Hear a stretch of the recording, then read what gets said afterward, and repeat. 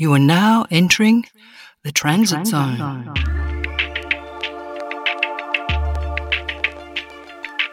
Welcome back to the Transit Zone. I'm Peter Clark in Melbourne, Australia.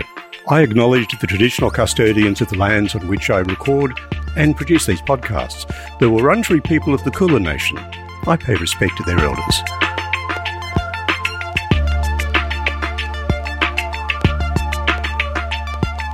Our guest today is no stranger to the Zone. Indeed, he's a Zonester himself. Tim Dunlop is a writer, blogger, and a regular public speaker on the challenges to democracy and the opportunities to buttress Australia's, the still evolving mediascape, especially since the digital revolution, and the nature of work as technology, including robotics and artificial intelligence, keeps developing. His fourth and latest book is Voices of Us, the independence movement transforming Australian democracy. Tim chose to chart, describe and analyse what happened with the last federal election in Australia, with the rise and remarkable success of community independents, the so-called Teals, in were once Liberal Party blue ribbon seats, and also the Greens capturing seats from both Labor and Liberal, especially in Brisbane. Tim, welcome back. This is an historic moment after all those Transit Zone online recordings with you and Margot Kingston. Here we are face-to-face in your Southbank apartment. Very old school, very pre-COVID. Welcome. Thank you, Peter. It occurs to me that every word in the title of your book warrants its own discussion and exploration. It's quite a dense title. So let's keep the wide-angle lens on initially, Tim. What were the harbingers, in your opinion, for this seismic shift in Australian electoral politics, the last federal election? Was the first orange-garbed election of Cathy McGowan as an independent in Indi and in northeastern Victoria regional seat, defeating the very unpopular Sophie Mirabella, the identifiable start of this specific journey?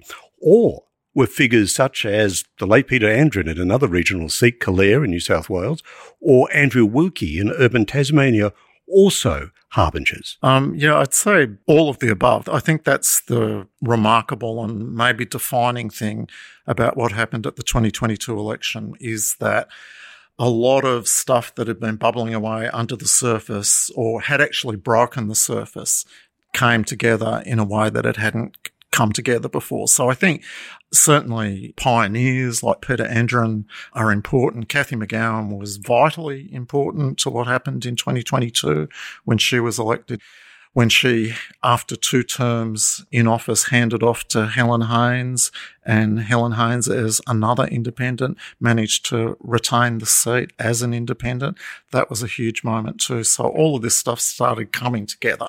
It's sort of amazing how successful that independence movement ended up being in 2022. So I think it was a combination of things that have been building for a long time and then some specific things that were specific to the 2022 moment. The previous 3 years of the Morrison government was a key factor as well. So as you take that very big overview, looking right back to Federation and the various independents we've had from the left and the right, some of them very right-wing, I'm thinking of certain ones in the Senate over this period of time, what are the tendrils, what are the connections between all those previous independents, including sitting members like Andrew Wilkie, still in the House of Reps from Tasmania, seat near Hobart, and that new wave, those 5 women particularly, that we've come to call the Teals? Yeah, it's a good question. I think what it ultimately speaks to is that as Australia has become a more complex and diverse sort of society, the notion that 2 major parties, essentially the right and left, represented by the coalition parties and the Labor Party, I think people increasingly felt unrepresented by those categories of political representation. They no longer fitted into those boxes. Society as a whole didn't fit into those boxes.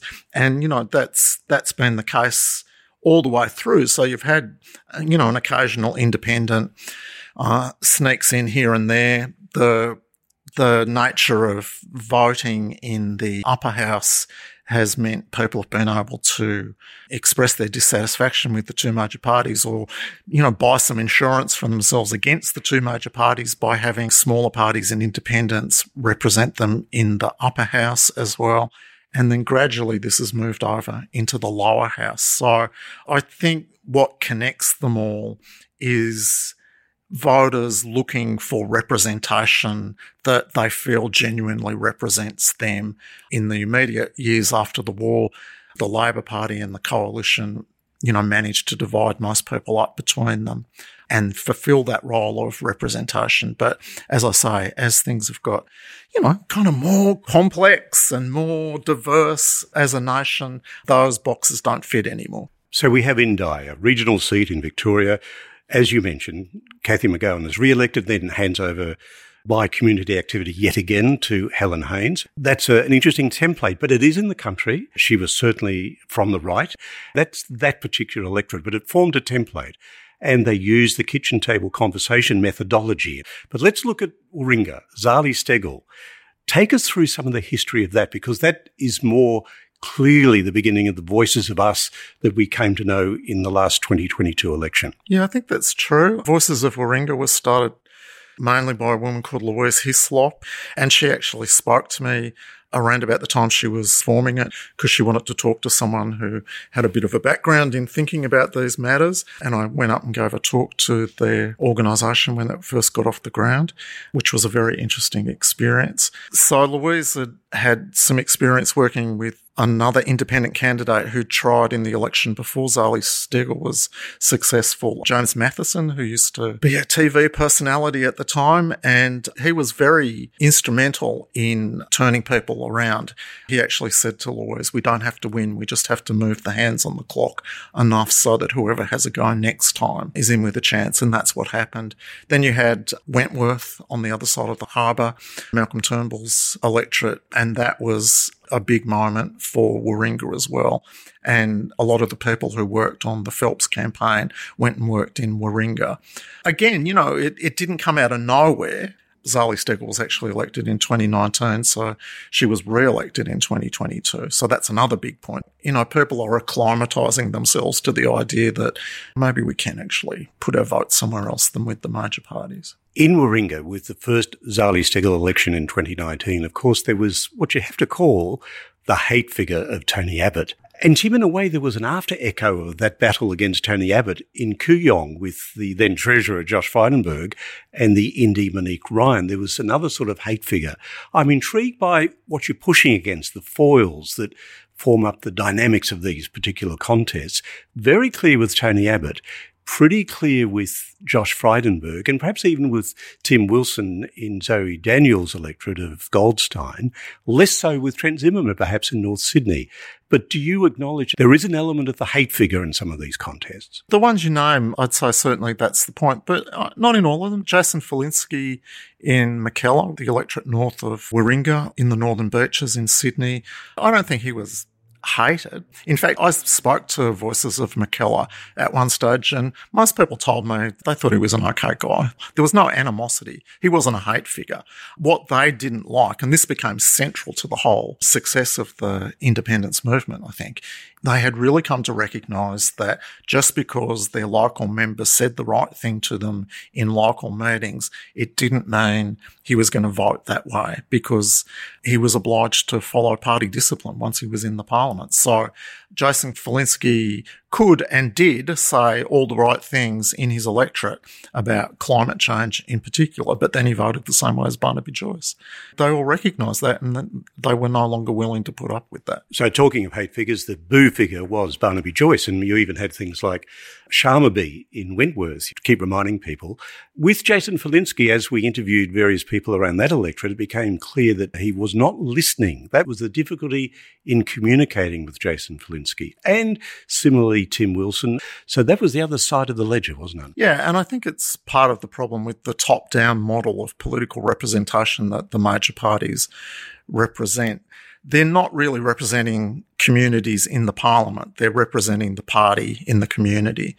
People really didn't like that. So you do get that very kind of imperious top-down sort of thing. It's interesting that, those candidates that you mentioned, they sort of tried to relabel themselves as new liberals. There was that whole thing. So they were purposely setting themselves against figures like Barnaby Joyce and Scott Morrison and other more right-wing figures within the Liberal Party. But you've got to think there's something pretty wrong with your party when you're trying to distance yourself from it. So they kind of wanted the best of both worlds. They wanted the advantages of being the member of a party, but they wanted to pretend in the communities that they weren't part of that party. Of course, that doesn't wash. It didn't wash. They were kind of wiped off the map, weren't they?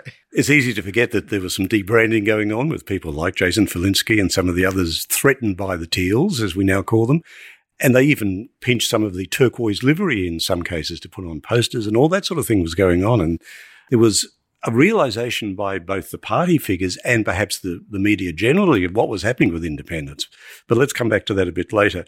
I want to focus now just for a few moments on the word movement, which is in the title of your latest book. And this becomes really important, doesn't it? The idea of a movement.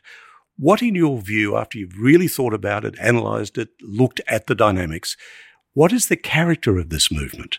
Local representation. That's the bottom line. I think that's absolutely the bottom line. And it's kind of not a joined up movement. They get accused all the time of, you're really a political party. So it's not a movement in that sense, but there is this commonality of values around local representation, and then a couple of key issues. As we know, they really focused in on gender issues and climate change and integrity in politics. And these were things people were, really genuinely angry about in these communities, in the nation as a whole. So they were very good things for them to focus on. So I think it's that sense of we actually want independent representation. We want our communities represented in a way that they're genuinely representing us. They're not representing a party back to us in the community. They wanted that bottom-up sort of feel about their representation. And I think that's the nature of the movement. Movement maybe overstates what actually happened, but I think it's a reasonable word under the circumstances, yeah.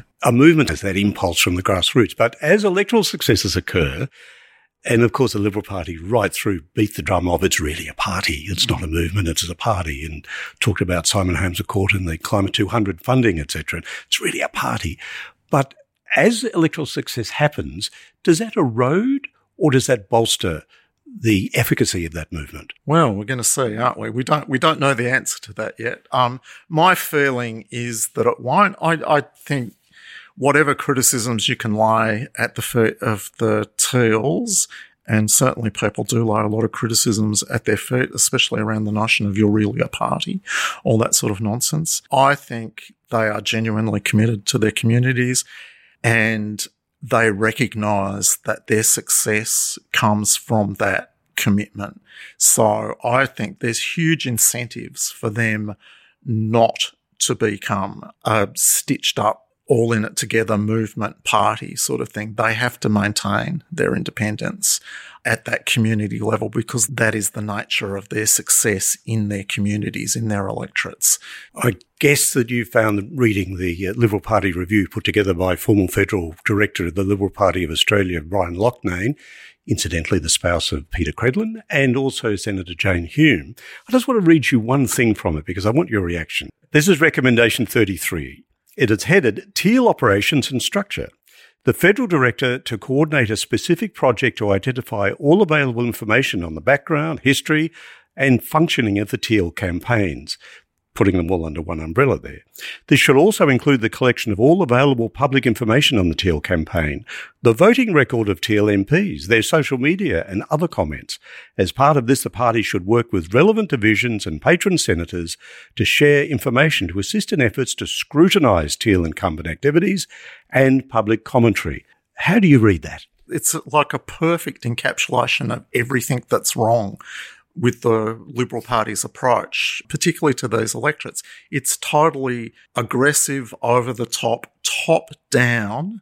We're going to find out what's wrong with these people, then we're going to tell you what's wrong with them, and then you're going to vote for us. It misses the whole point of the success of community independence is the community. That's the secret sauce. You start at the bottom and work up. all of these candidates emerged from a bottom-up community process. They weren't imposed by anyone. They didn't come in and say, vote for me.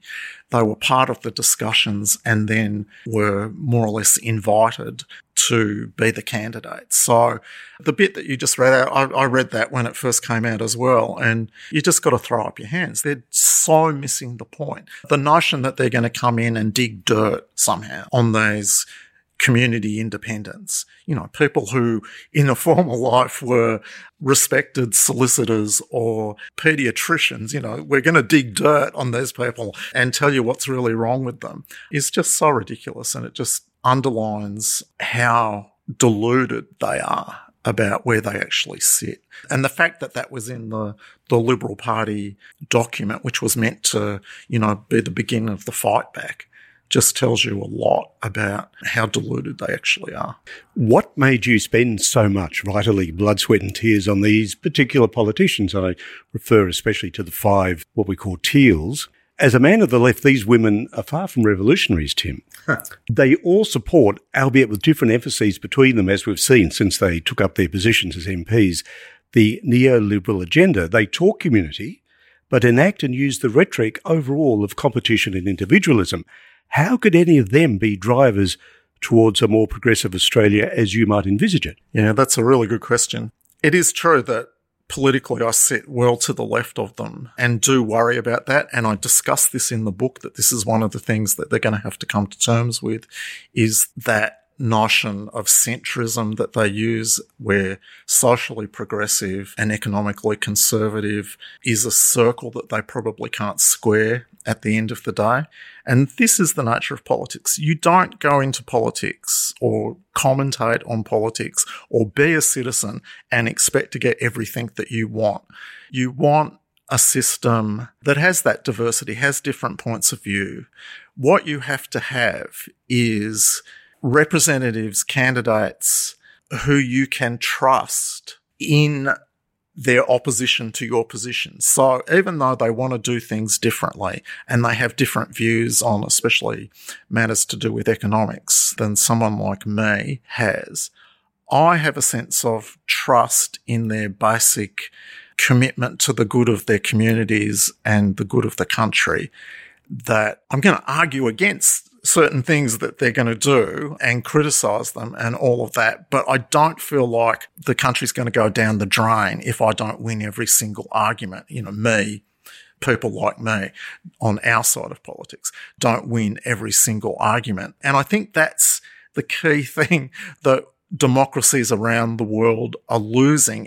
And it's often the people on the right who have gone so extreme and have become so bizarre. We see it in Britain, we see it in the United States in particular, that you wouldn't trust them, looking after your dog, let alone your country sort of thing.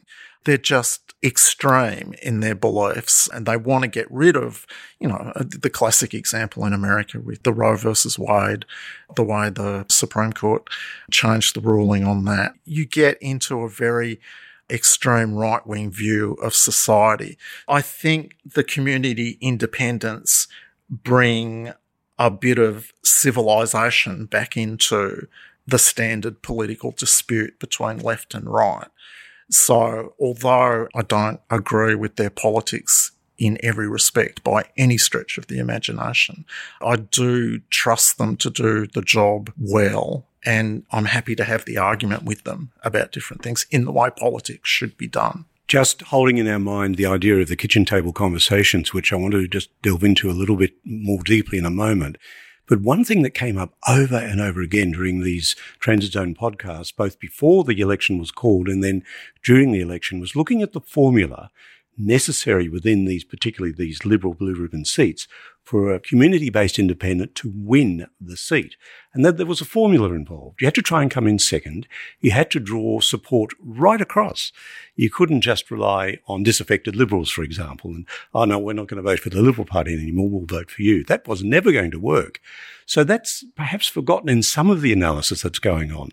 How clear are you in your analysis that what happened in the federal election 2022 actually delineated clear trend lines towards the future of our democracy? I do talk about this, and I think this is one of the things that's going to be the ultimate test of the success of this, let's call it a movement, away from the major parties, is the extent to which that methodology can be used more broadly across electorates throughout the country, not just in, fairly well-to-do, formerly blue ribbon Liberal type seats. To what extent does that methodology work in other demographics, basically? Don't forget, Indi is rural. It doesn't fit the mould in that sense, and it was really the originator of this. That community engagement, the kitchen table conversations methodology that they use, whatever you call it, like the Greens did a version of it, but it was more based around door knocking, etc. The bottom line is it's bottom up and it's community engagement, and it really is about listening, hearing and responding to what communities want. This is what democracy is meant to be about. So, the incredible thing about that is it works. That's what the 2022 election showed us. Maybe it doesn't work every time, but maybe it does, Again, this is another thing we're going to find out as time goes on. Probably the key point to make here is that at the last federal election was the first time that more than 30% of people had voted for someone other than the major parties. So that's a lot. That's getting on to a third of the population.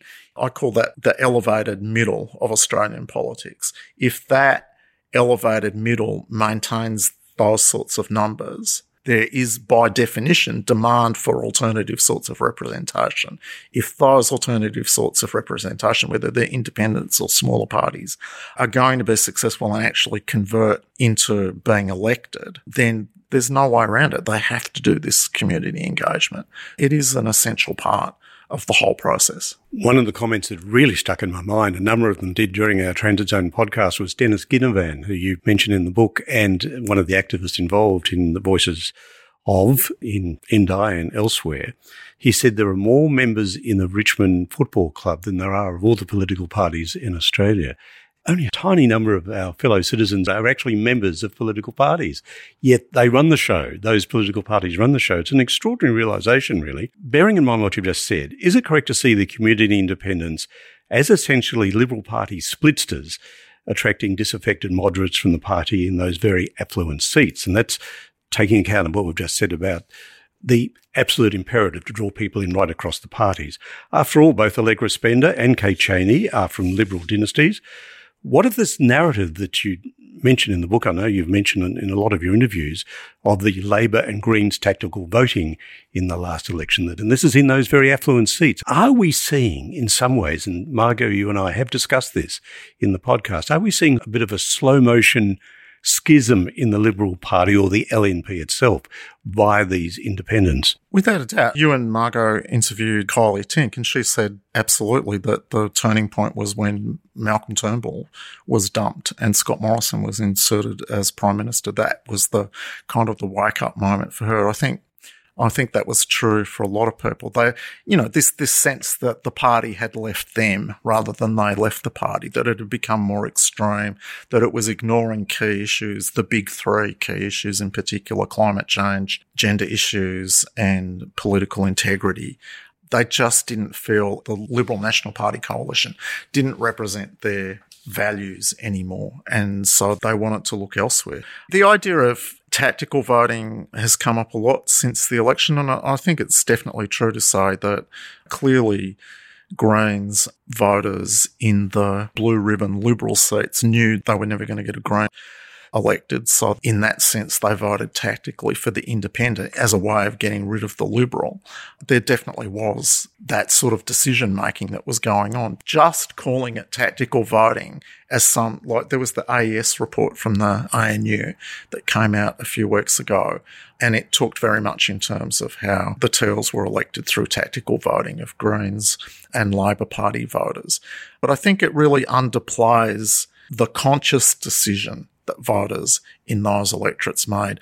They weren't just voting tactically, they were voting positively for the independent and the values that the independent candidates were espousing. So I think it goes beyond tactical voting. And we see this with the re-election of Cathy McGowan, the handover to Helen Hayes. This isn't tactical. They're voting for these people. They're voting for the policies and values that these candidates espouse. Zali Steggall was re-elected. That wasn't tactical voting. It might have been tactical in 2019 to get rid of Tony Abbott, an element of tactical voting in there. She won every booth in Warringah in 2022. That was a very positive vote for Zali Steggall. It wasn't a tactical vote to keep the Liberals out. It was to keep Zali in. I don't think we should just think of it in terms of tactical voting. It's a much more positive thing than that. As to whether Labor is vulnerable to this, absolutely.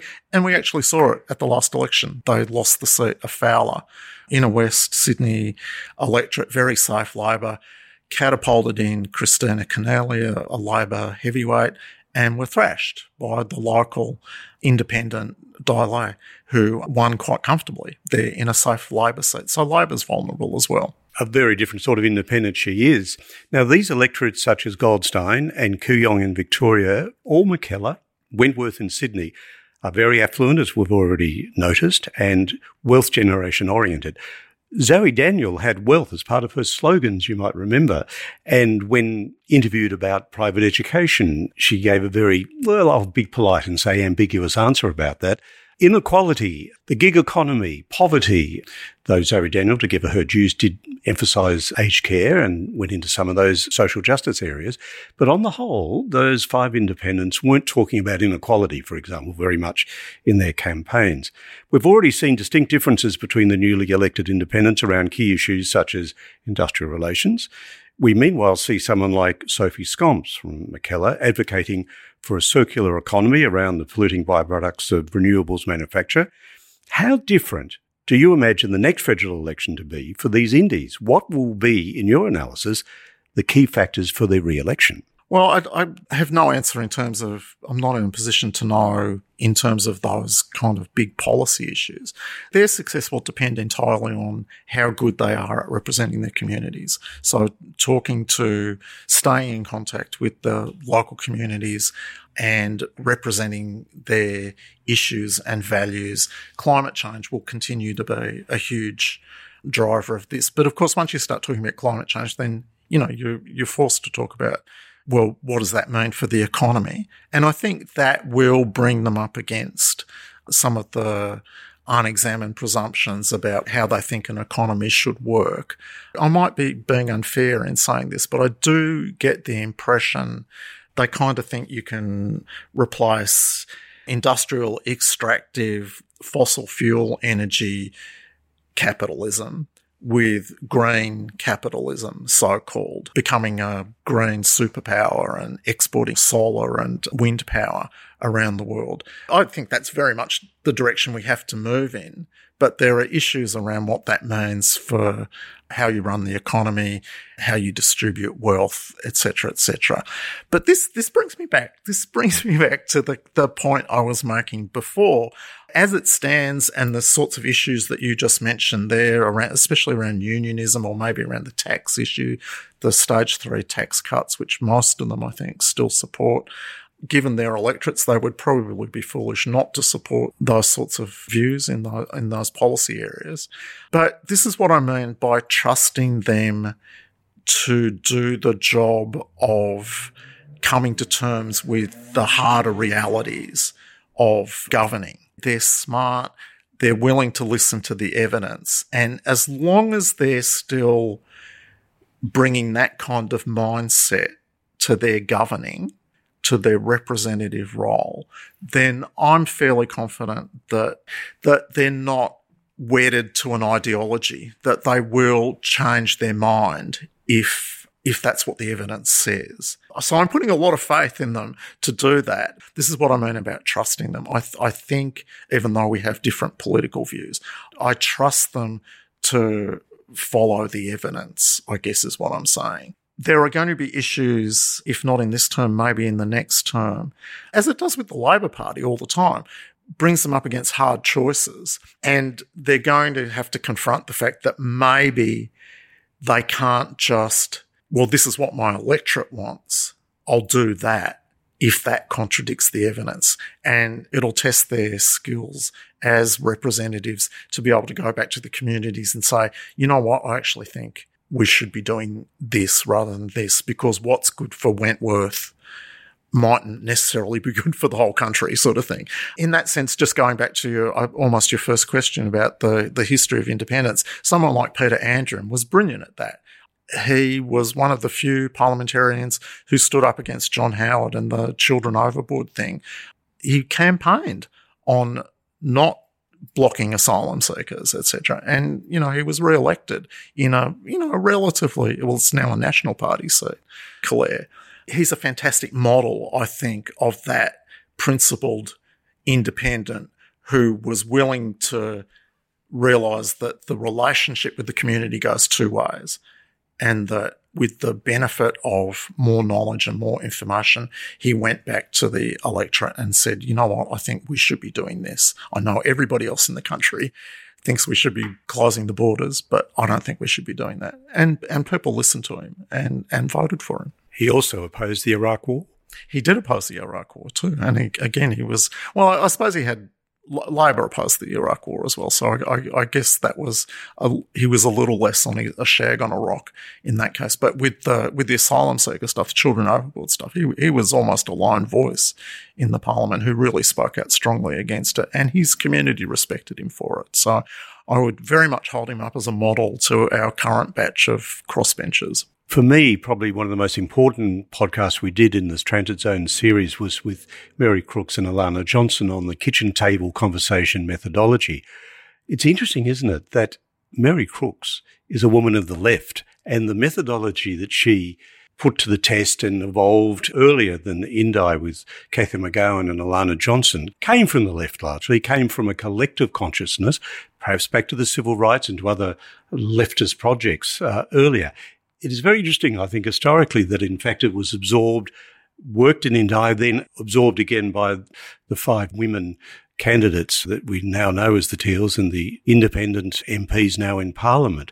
Is there a danger that methodology itself could become, what's the right word, tokenistic, a little bit cynically applied, lose its inner potency, if you like, and its inner authenticity? There is a risk. This is something I think Mary Crooks and people like Alana Johnson have thought about. The interview that you and Margot did with those 2 women is absolute must listen to for anybody interested in these issues, because they absolutely articulate beautifully the way the methodology works. And it is a methodology. There is a process. It isn't just sitting around a kitchen table and, what do you reckon about this issue? A record of the conversation is kept. A summary document is produced of the issues that were talked about and the different points of view that were raised during the conversation. And then all the participants are given a copy of that so that they can clearly say that they were listened to, that they were heard, that their point of view was recorded. And it's that is absolutely key to it. It's that gives people the sense of ownership of it and trust in the conversation methodology itself, that they are being heard in these situations. You need to do it properly, and it takes time and it takes effort, and you need people who understand the methodology to be running these things. This is a risk going forward, that independents just talk to people in their communities without that structure around it, and that's not going to work. So it is something that needs to be looked at and constantly worked on so that that essence of the methodology is maintained. And that's true for the established candidates as much as it is for any new independents that come along. Tim, I want to talk about the elephant in the room, and in a way what started this series of podcasts, The Transit Zone with you, Margot and me, in coronavirus world.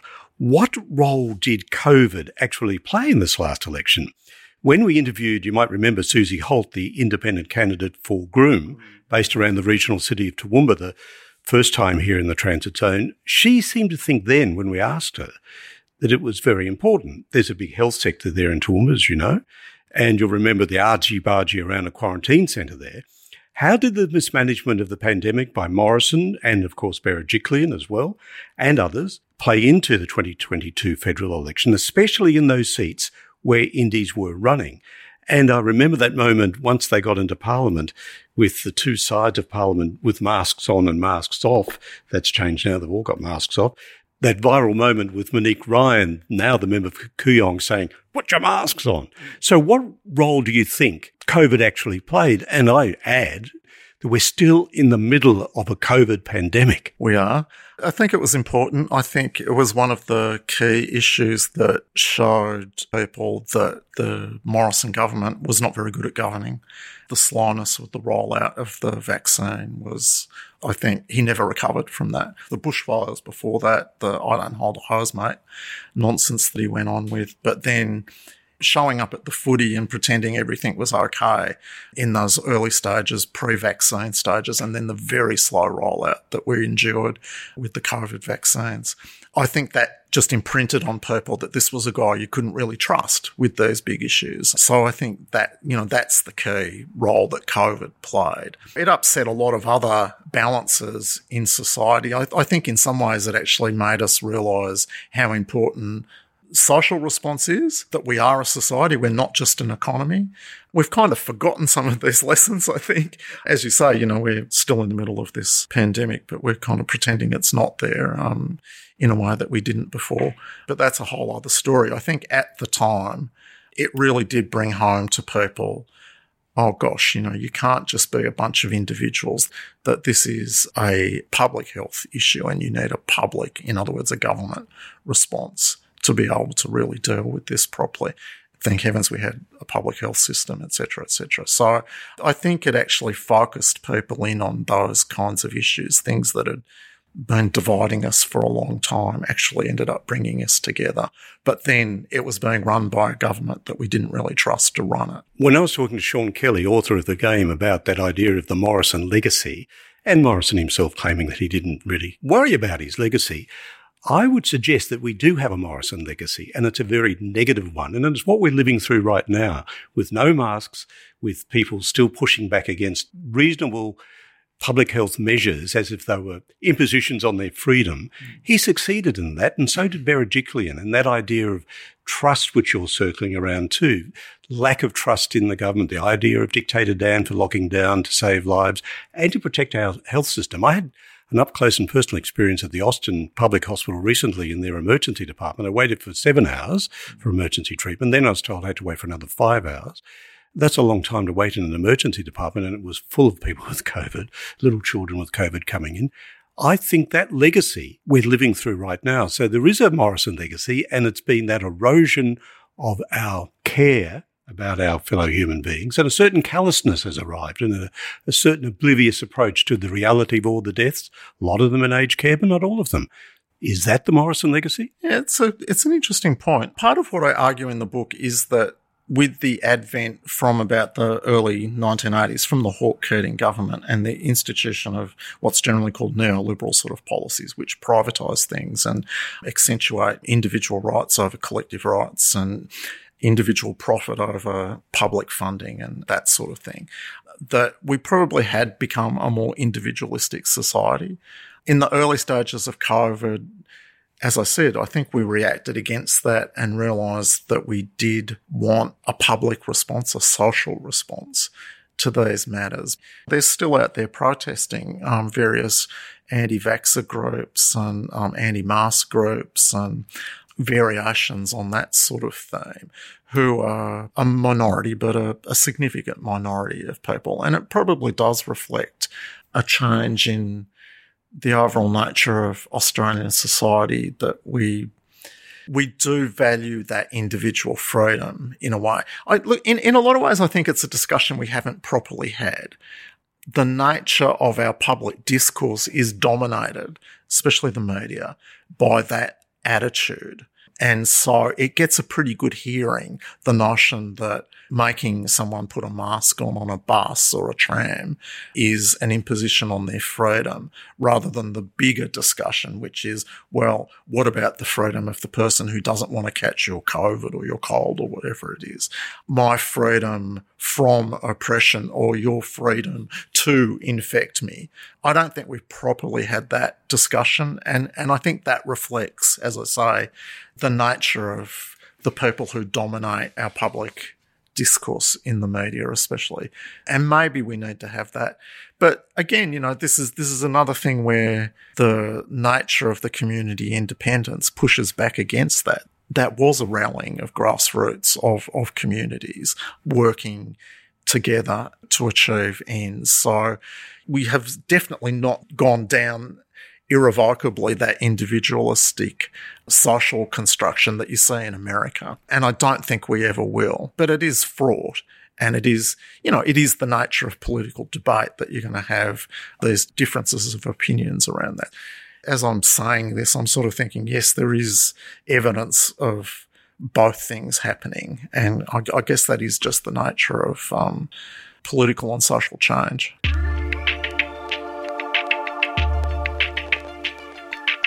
You're listening to another Transit Zone podcast.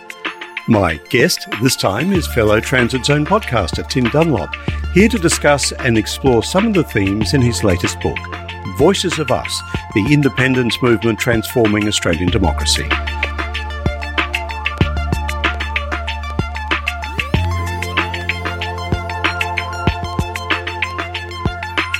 Tim, you'll frame three pillars that act to buttress, in your opinion, the Australian democracy. We've discussed this before during the Transit Zone 2, compared to some of those other limping Anglophone democracies in the United Kingdom and the USA.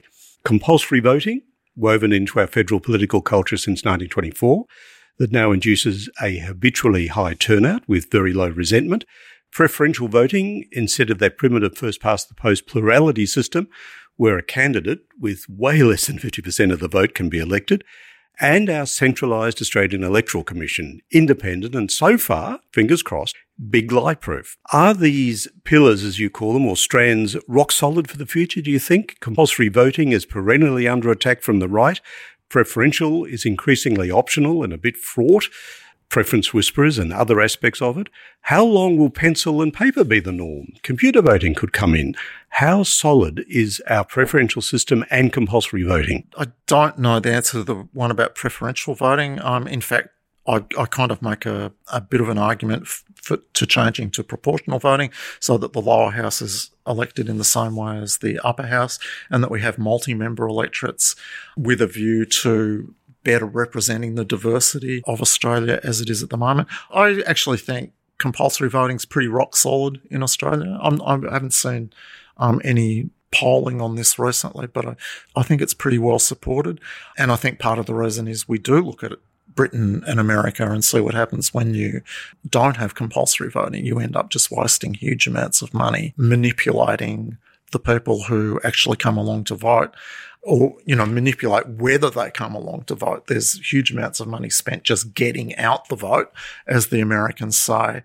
But it also opens up the ability of parties and other institutions to put restrictions on voting in place so that you have to have certain forms of identification to even be on the roll, that sort of thing. So Barack Obama said something about this. He said in America it's increasingly the governed choosing who gets to vote for them rather than citizens choosing who they vote for, sort of thing. It's reversing the whole power structure and making it terribly undemocratic. So I don't think that's going anywhere in Australia. You're right, the right-wing parties do occasionally make a noise about getting rid of this, but I don't think it's going to happen anytime soon.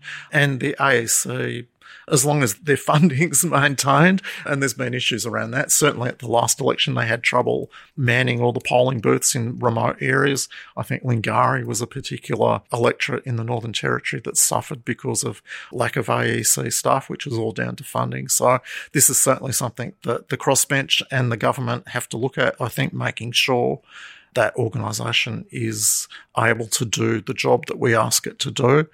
Because, again, I think it's a very popular and necessary part of it. So, yeah, I don't think they're going anywhere, but like all these things, they're always under pressure. I'm going to admonish you to stay calm, and I'm telling myself to stay calm because now we're going to talk about the media and the role of the media in the last federal election and again in the recent Victorian state election. How can we forget, Tim, the obsessive gotcha debacles of the federal election, with Albanese being counted out in the first few days of the campaign by News Corp, of course, but also by Channel 9, media outlets, and the public broadcaster ABC. They all got in the game together. Is there now a disconnect between the often propaganda-soaked copy of the mainstream media, and I use that term advisedly, bearing in mind your admonition in the book, and how citizens are processing both reportage and opinions. As a start on the answer, has the Murdoch influence died, particularly looking at the last Victorian state election? They don't have the power to influence election outcomes in terms of winners and losers. I think they still have power to constrain the sorts of arguments that we have.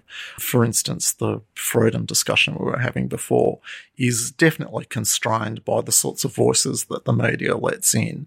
I think you would have to say Labor could have had an even more successful federal election had not most of the media been railed against them for the previous 3 years in the way that it was, especially during the campaign. You cite in the book, and it stayed in my mind because I was watching that telecast when Lee Sales, when it was clear that Labor had won, turned to Tanya Plibersek and said, "What did Labor do wrong?" For me, that just distilled the whole problem in many ways. I had a lot of journalists say to me when we were talking about stuff that had happened during the campaign, a lot of journalists raised that particular example with me as, what was she thinking? And, maybe to give her the benefit of the doubt here that, it is just that kind of instinctive, my job is to challenge, and this was a way of doing that. So maybe that's all it was. But I think a lot of people felt it was an unwarranted. And I think the problem with that moment, and whether it just happened to be Lee Sales, if any other journalist has said it, I think it would have got the same reaction, was that it kind of crystallised this sense that a lot of people had that the media had been very anti-Labor. So even in the moment of a famous victory, they were still piling on Labor in a way that kind of reinforced the notion that the media had been piling on Labor. So I think it became emblematic of all that had gone wrong with the media reporting during the election, because it was a particularly bad effort of reporting during the campaign. And you mentioned the early part, day one, wasn't it, with the gotcha question. Albanese most definitely should have been able to answer that question, but the fact that he couldn't, well, big deal. As Adam Bandt said later, Google it. It wasn't the end of the election, as some journalists tweeted, and I quote the tweets, and it certainly wasn't the end of the world. And again, it just spoke to that mindset of the way elections are covered in that very confrontational sort of way, and it is all about catching someone out.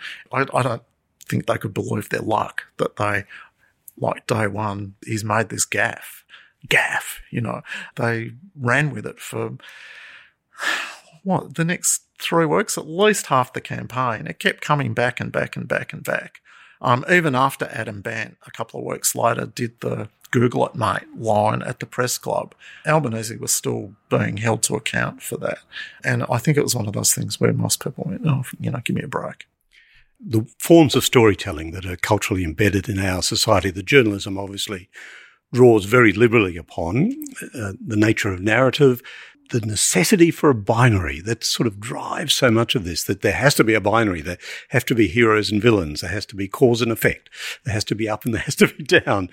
Those sort of metaphors that are so embedded in our culture and in storytelling itself. I think that's part of the problem within journalism at the moment, that they've become more and more enthusiastic about storytelling of that type, whereas the reality that you and I live in is multipolar, it's much more nuanced, much more complex.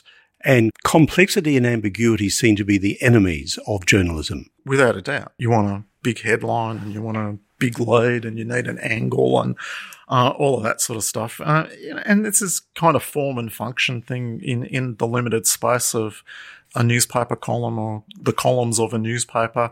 It's harder to do nuance in that space when you've got a word limit and space limit. Same with time limits on radio and television. It is hard. So, you want shortcuts to be able to convey the information in an engaging way. So you fall back on these kind of storytelling techniques. As you say, politics is much more complex than that. I think the thing that bugs me these days about all of this is that logic of paper still applies in the digital age, where there is actually time and space to approach that storytelling differently, that conveyance of information to an audience. And partly that is about the media rethinking their relationship with the audience. What am I actually trying to give them here? And it is part of that. It needs to be less top down. As Paul Kelly always used to say, there are 3 things you need to know. It's that kind of logic. That no longer applies. That teacherly approach from journalists to their audience needs to be lost, and they need to reinvent themselves around what is actually useful for people to know. Greg Jericho, the economic journalist for The Guardian, came to prominence by making this exact point during the 2007 election, where he was actually, as a citizen, waiting for information about a particular policy that affected his family that the government was going to be talking about at a given press conference. And whatever the scandal of the day was just dominated the press conference. So he didn't get any of that information. And this is sort of what brought Greg to prominence, because he made such a compelling case about what had gone wrong with the media coverage, the way the election was covered.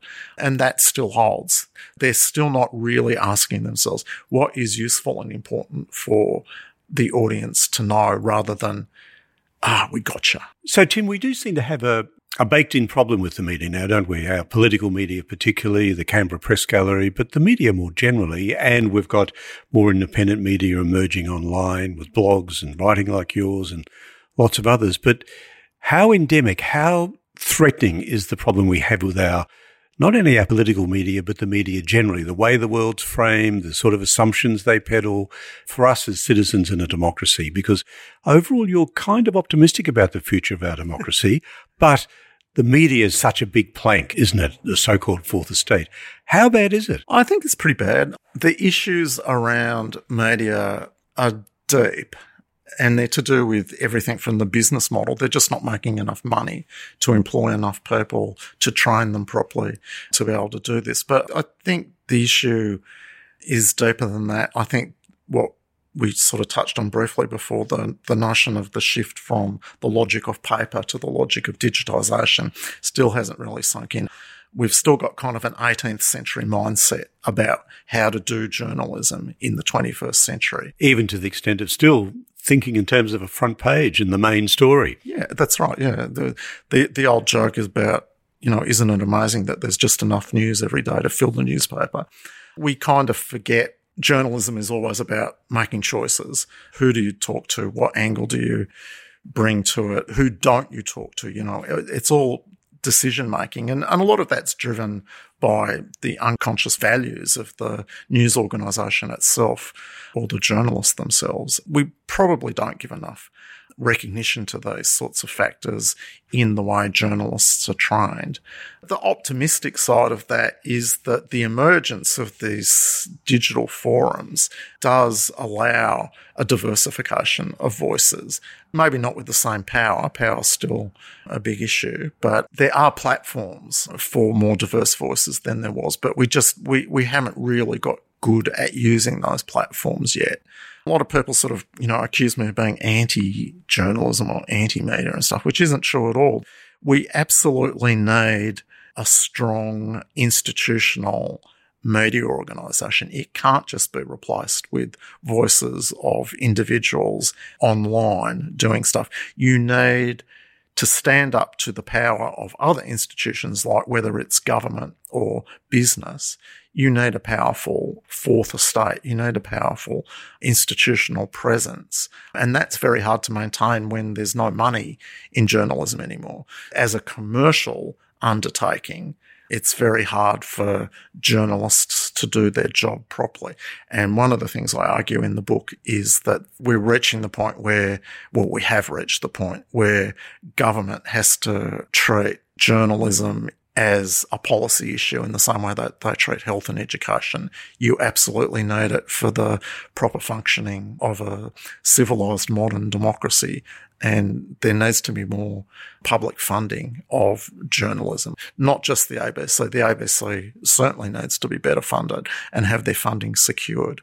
And that would go a long way to fixing the problems that we have. A genuinely independent, well-funded national broadcaster would be a huge improvement on what we currently have. I think it probably goes beyond that, whether it's through tax breaks or not that Mr. Murdoch's paying much tax anyway, I don't think, but tax breaks or other incentives or direct funding. You need public money coming into this space to maintain the integrity, the strength of that institution so that it can do its job properly.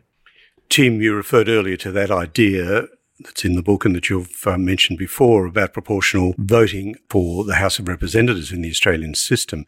Do you know the election that really brought it all home to me was the last West Australian election, where there was such a disconnect between the overall votes for particular parties and the number of seats they had in the parliament, the Greens especially, that was just such a disconnect there. In your view, is there any sniff of more radical electoral and voting reform in prospect in Australia?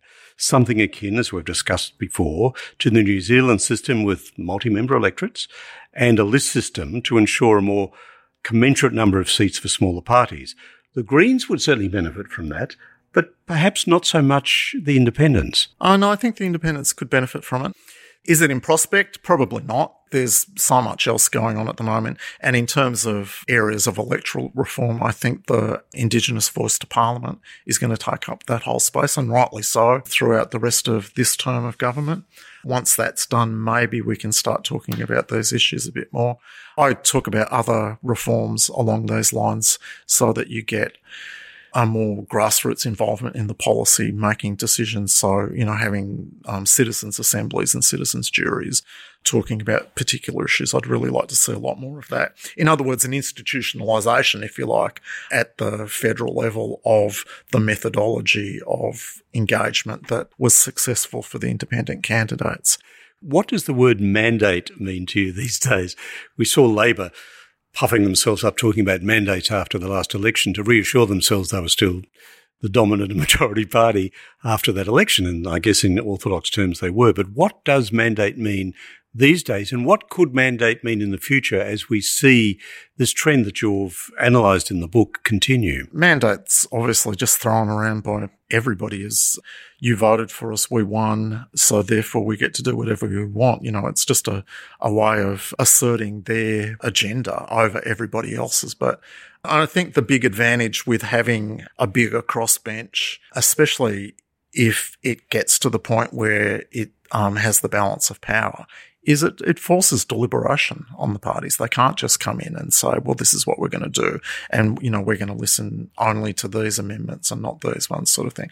It opens up the possibility of that deliberation, as long as the actual members themselves are up to that task. But that's, again, this is some of the hope I take from the current batch of independents that we have. I think they would work really well in that environment, and I think the country would benefit greatly from having a mandate-free zone in the parliament. I've always been a little uneasy, and it was an interesting question we put to all the independents before the election, if there was a very tight result and there was a minority government with Labor and Liberal or LNP competing for support from those independents, and that was a question they had to give some sort of answer to. It didn't occur, but I must say that as you were speaking then, I was thinking of some of the at least ostensible cooperation that's gone on with the ICAC, the forging of the ICAC legislation with the independents, and they haven't been sidelined in quite the way that we've seen historically in Australian politics. But I just want to put the spotlight for a moment on Pocock in the Senate and the power that he has as an individual independent, and those scenarios where you do get single MPs, independents, perhaps, having enormous power for a period of time. I always feel very uneasy about that. How do you feel? Yeah, it shouldn't just rest with one person, but it is just the nature of the voting system up there that occasionally throws up this, as it did with Brian Harradine, who ends up with quite a lot of power. Again, it's down to the integrity of the individual, and again, we're very lucky, I think, to have someone like David Pocock in that position who takes the job very seriously and does listen to as many voices as he possibly can and does follow the evidence and isn't just driven by an ideological position. You want a more robust system because you're not always going to get a David Pocock elected into that situation. So you need some checks and balances, to use a phrase, to protect against that. So I don't like that it winds up on one person's shoulder. It's not fair on them. You know, it's a huge responsibility. It puts him under enormous pressure, which he seems to be dealing with quite well, but it would wear you down after a while, always having to be the one who decides and probably making no one happy or at least hearing volubly from the people that you're not making happy all the time. It would be a very difficult role to play, and it shouldn't just fall on one person's shoulders. Tim, as you know, I'm a staunch Republican. I have very little time for this focus that we see from the Australian Republican movement on changing our head of state being the main game to forge a republic. For my money, it's changing that section in the Constitution to ensure executive power is vested in we the people, not a foreign monarch, or for that matter, another abstraction such as the Commonwealth. I don't want a crown light or status republic. Where do you stand on the idea of the republic, which is probably the next big thing after Indigenous voice? Well, yes, and I think the two things go together. We need a head of state that embodies the sorts of values that the voice to Parliament also embodies. I'm not exactly sure what shape that ends up taking. I'm sort of moving away from the notion that it has to be, the head of state has to be invested in a single individual and it has to be some variation on a president or a governor general or something like that. I'd be happy to see a rotating body of more than one person who fulfills that kind of, you know, it's a constitutional cornerstone, depending on how we end up describing it. But, you know, obviously the Governor-General has a constitutional role in our situation, and any replacement for that system would probably have some sort of similar constitutional role. There's also the ceremonial side of things. It doesn't have to be embodied in an individual, in a variation on the president or a governor general. It might be interesting to have a rotating 3-people head of state system, and probably that potentially protects us against the sort of partisanship that can happen, as we saw, you know, the allegedly independent Crown during the dismissal in 1975 was anything but independent. And as Jenny Hocking's tireless research has shown us, the Crown, from the actual Crown, from the Queen down, was very well across what was happening. And we know then Prince Charles, now King Charles, wrote letters of congratulations to the Governor-General about the dismissal. It's fanciful to think that these things are genuinely independent. So any checks and balances we can put on that very great power that they have in constitutional terms would be a good thing, I think. If our overarching discussion, Tim, is about democracy, is there a chance then we could move ourselves out from the shadow of centuries of British governance and their parliamentary system? They still have a House of Lords, for goodness sake. And that idea of a hierarchy and outsourcing the power to an abstraction called the Crown, however it operates, and for us to, in a way, do a clean slate and say legitimate power and authority does reside with the people. Is there a chance we could do that in a Republican referendum? Yeah, I think so.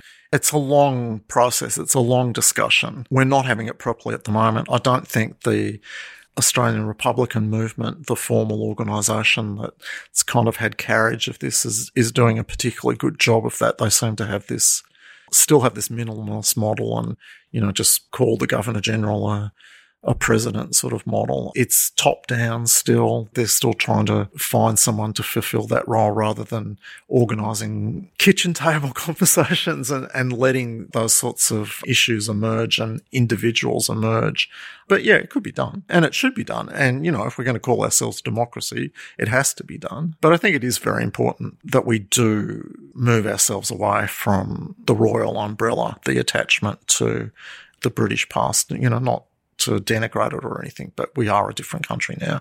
And in a democracy, as you say, sovereignty should rest with the people themselves. And I would like to see that embodied in our constitutional arrangements.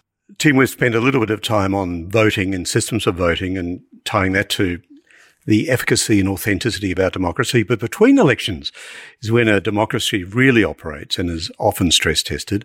Just to take the most obvious examples, the fossil fuel industries still seem to have a squirrel grip on our political class. Influence peddling, the poker machine and other gambling industries spring to mind, and continually unfair access to decision-making by elites remains rife. Isn't that so baked in now within our system that it seems impossible to position a new fulcrum? Yeah, it is. It's very hard. I actually spend a lot of time in the book talking about this, the power that continues regardless of who is in government. And there is a concentration of power that happens and is actually supported by that system. And this is one of the advantages of having a stronger crossbench, I think, is that it undermines some of those sources of power. And I think that's what we should be working towards. And I get the impression from the way election results are going is that more and more people are coming around to this way of thinking. With good reason, traditionally Australians have thought for reasons of stability, it's very good just to have the two major parties controlling most of political representation. It does offer us very stable government, which has probably served us reasonably well. But I think what's become more apparent is that the flip side of stability is corruption. So when it's just the same people, the same political class, swapping jobs amongst themselves, talking to themselves, consulting themselves, paying each other wages, interviewing each other in the media, that you risk that whole political class loses touch with the people they're meant to be representing. And I think undoubtedly that's happened, but it also invites corruption. And I think we've seen that with the Morrison government and around issues to do with pork barrelling. That became very obvious during the course of the last government. So this is actually why I think the reform with the creation of the NACC, the creation of that is a huge step, huge democratic reform, and we should be very pleased. Again, I would like to see all of the deliberations public, et cetera, but it's much better that we've got what we've got than the nothing that we would have had if the Liberals had been re-elected. Protecting against corruption is a democratic reform because democracy has to work, has to be clean, has to work in everybody's advantage, not just for the richest voices to be heard. Tim, to you personally as a writer now, as we come to the end of our conversation almost, I've always admired how you use a kind of transparency in your writing. You put some very strong arguments, and I don't think you leave any readers unclear as to where you stand on the big issues. But also you let the reader see your workings in some ways, especially around more problematic or ineffable positions where doctrinaire certainty, which is all the rage these days, is intrinsically a deception, in my view anyway. Hasn't that always been your approach? If so, where did it come from? It seems to rely on rationality as a given in the process of exposition and persuasion. Where does this stem from? Well, thank you for that. I take that as a very high compliment. So thank you. I think it comes from the fact that I'm a bit slow on the uptake, actually, for most of these things. Like, I don't necessarily... This is what used to happen. I used to watch media and politicians and other, experts and stuff talking about it. And half the time I really didn't understand what they were talking about. And I thought, they must just be brilliant. How do they know all this stuff?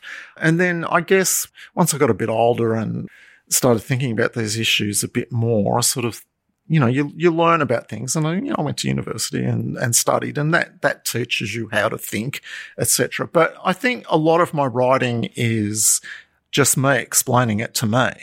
I really understand my own shortcomings of understanding, so I really have to explain it to myself in as simple terms as I possibly can. And I think that probably serves me quite well as a writer. It comes across fairly clearly. Yeah, people do say that occasionally, that they like to read it because it does actually explain things in an accessible way. And as I say, I think that's a really high compliment, and I'm very grateful that people feel that about my writing. But the other point that you made about you're never actually in doubt about where I stand on something, I actually think that's really important too, because no one's without their biases. And, the media tries to hide from this by, being balanced and allegedly objective. And, there's a case to be made for that. But my way of approaching that is to be quite clear and upfront about where I stand on an issue. And then here's my explanation, given that bias. now you can you can take that into account when you're assessing my arguments. And I'm quite happy for that to happen, yeah. Tim, as you know, interviewing and particularly political interviewing is one of my special areas of interest. And as we were critiquing just a little bit today, the media earlier in this conversation, I've always advocated that political interviews should contain somewhere in the exchange as decisions are examined, etc., the values framework that underpinned and animated those decisions. It hardly ever happens. It's just assumed. But I'm going to chuck it at you right now. What are the bedrock principles within your values framework that we might find in all your writing? I guess at heart I'm an old-fashioned Athenian Democrat, but I would include women.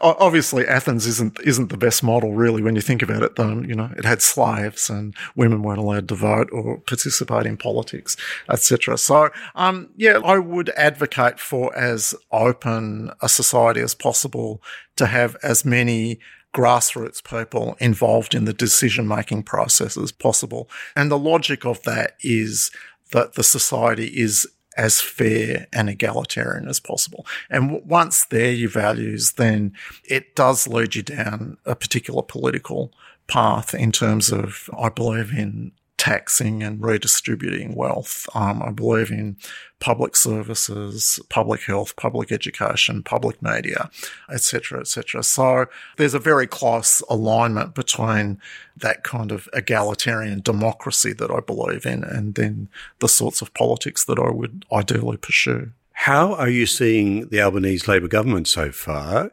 Is it just that we're experiencing a bit of a jolt by way of contrast to the previous Morrison government?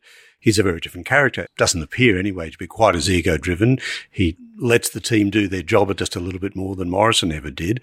How are they going, do you think? And are there at least tiny green shoots of possibility here for a different sort of politics? Yeah, you cannot underestimate the value of the fact that they are not the Morrison government. The Morrison government was a horrible, horrible government who really weren't interested in governing in any conventional sense. It was about favours and mates and that sort of thing. It lost a sense of governance as public service, I think. I don't hold a hose, mate. That just says such a mouthful, really, at the end of the day.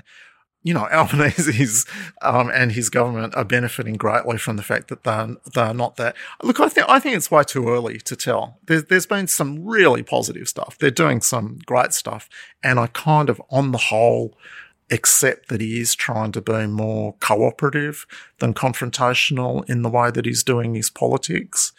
But I'm not convinced, when push comes to shove, that that's going to maintain itself. We'll see. I don't know.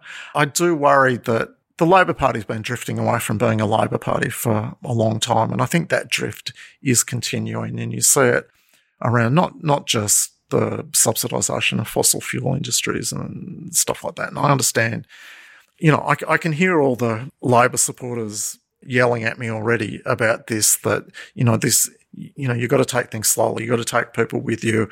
I accept all of that. But that methodology is fine as long as you're still heading towards that overarching egalitarian, democratic, redistributive, more equal sort of society. And I worry sometimes that gets left behind in the pragmatism of governing in a way that it doesn't need to. Like the stage 3 tax cuts, I understand exactly why they don't want to break a promise and garbage that would be tipped on their head if they did. But I think they could weather that, especially at the moment. They should never have agreed to it in the first place. It's that classic case of how pragmatic politics ends up shifting your values, because yes, we all understand that they had to make it a non-issue, so they agreed with it just so that they weren't chastised about it during the entire election campaign. But then they're stuck with it, and then we're all stuck with it, sort of thing. So I think there has to be a better way of doing these things. So, at the moment, I think the jury's out. I think they've done some really great stuff. They've done some really petty and silly stuff. I think cutting the staff allocations to the crossbench was silly and knee-jerk and, a classic case of scorpion and the frog going across the river, the scorpion stinging the frog, because I think it does damage to the Labor Party. It's hugely advantageous to Labor to have those independents holding those traditional Liberal seats, very obviously. So why not let them maintain their staff? But that's not the reason you let them have the staff. You let them have the staff because that's how they do their job properly for their communities. So I think that's important. So there's been a couple of missteps, but you would expect that. But on the whole, you'd have to give them a pass, at least at the moment. It's too early to say what sort of government they're going to be, but in a lot of ways, they're heading in the right direction. For me, the two giant litmus tests are aged care and childcare, beginning and end of life, where the profit motive has become so woven in that the public dollar is just being diluted and diluted and diluted, and that's tied to standards of care as well. So if we could see that sort of root and branch reform on aged care and childcare, all important for the economy, even aged care, but certainly childcare, that would convince me that we're heading in the right direction. The other one I'd throw in there is education. Our education system, our public education system is just a disgrace at the moment. Labor have some responsibility for this in the way that they implemented the Gonski recommendations back when they were last in government. And it's just become ridiculous. It's wrong to even call our private schools private anymore. They're majority government funded, that they get more money than the state schools. It's insane. And a democracy can't function like that. You can't have that sort of inequality in education. And all of that public money that's going to private schools should be redistributed to the public education system. So that's a huge one, I think. I would totally agree with that. And particularly here in Victoria, which has a history of private education more strongly than, say, New South Wales or Queensland. Let's finish our conversation with the big lens, the big wide lens back on. It's a given, isn't it, that authoritarianism is on the rise internationally, globally. We've seen ostensible, what I've come to call facade democracies in places like Hungary, I guess, but in other places too, where they're no longer really democracies at all. We've put up with Singapore for a long time, but we've seen other ones evolve. The United States, the supposed great democracy project, is in tatters to me at the moment, to my way of thinking. I just don't know what's going to happen with the Republican Party there. And of course, in the United Kingdom, what a mess has occurred there as well, with changes of prime ministers. So, looking around the world, democracy doesn't seem to be in good shape. Here, you've called it a reprieve, the election that we had in May 2022. Where does your optimism for the future of our democracy, specifically here in Australia, actually spring from? What are the risks and what are the opportunities? We have a long history of good democratic reform. We're a country that has instituted a lot of democratic practices, from the secret ballot to the invention of the AEC, our different voting systems, so that we're not using stupid first past the post systems that you referred to before. We have a history of this sort of reform. We're going through a kind of an informal sort of reform at the moment, as that elevated middle, that 30% who aren't voting for the major parties anymore, are looking for other places to go. I think our temper is democratic on the whole, flawed, but democratic. As we were saying earlier, I think it's absolutely underpinned by a couple of key pillars: the preferential voting, compulsory voting, and the existence of the Australian Electoral Commission. As long as they stay in place and do their job properly, we have reason to be hopeful. And I think that is what the last election showed, that fairly serious reform of the system was able to happen by using the tools that we have at our disposal. People did use those tools and change the nature of our governance. And I think that will continue. So I get teased a bit sometimes by, I've noticed, about being a bit naive or a bit too optimistic about it all. But I would say 2 cheers for Australian democracy. I think we're kind of doing okay. But there's a lot of really big tests coming up, and none bigger than the Indigenous voice to Parliament. It'll be really interesting to see how we as a country deal with that. If we can get through that successfully, which I think we can, then that'll be a big step towards being the genuine democracy that I think most of us want Australia to be. And it also plays into that never-ending conversation we have in this country about our identity, our underlying culture, our character, what we really want. Are we, as you sort of implied a moment ago, naturally democratic, the fair go idea, etc.? That's all in the mix somewhere there. Tim, thank you for the book. It's a great read, and I'm glad you put all that hard yakka into pinning down what I think has been a very important part of Australian political history. Thank you for the book, and thanks for your conversation today here in the Transit Zone. Thank you very much, Peter. Always a pleasure to speak with you. Our guest this time in the Transit Zone, fellow Zone podster and author of Voices of Us, the independence movement transforming Australian democracy, Tim Dunlop. Voices of Us is published by New South Books. If you'd like to email us at the Transit Zone, here is our email address, transitzonepod@gmail.com. We always welcome your comments, questions, ideas for new podcast episodes. transitzonepod@gmail.com. I'm Peter Clark in Melbourne, Australia. Thanks for listening, and please join me again soon right here in the Transit Zone.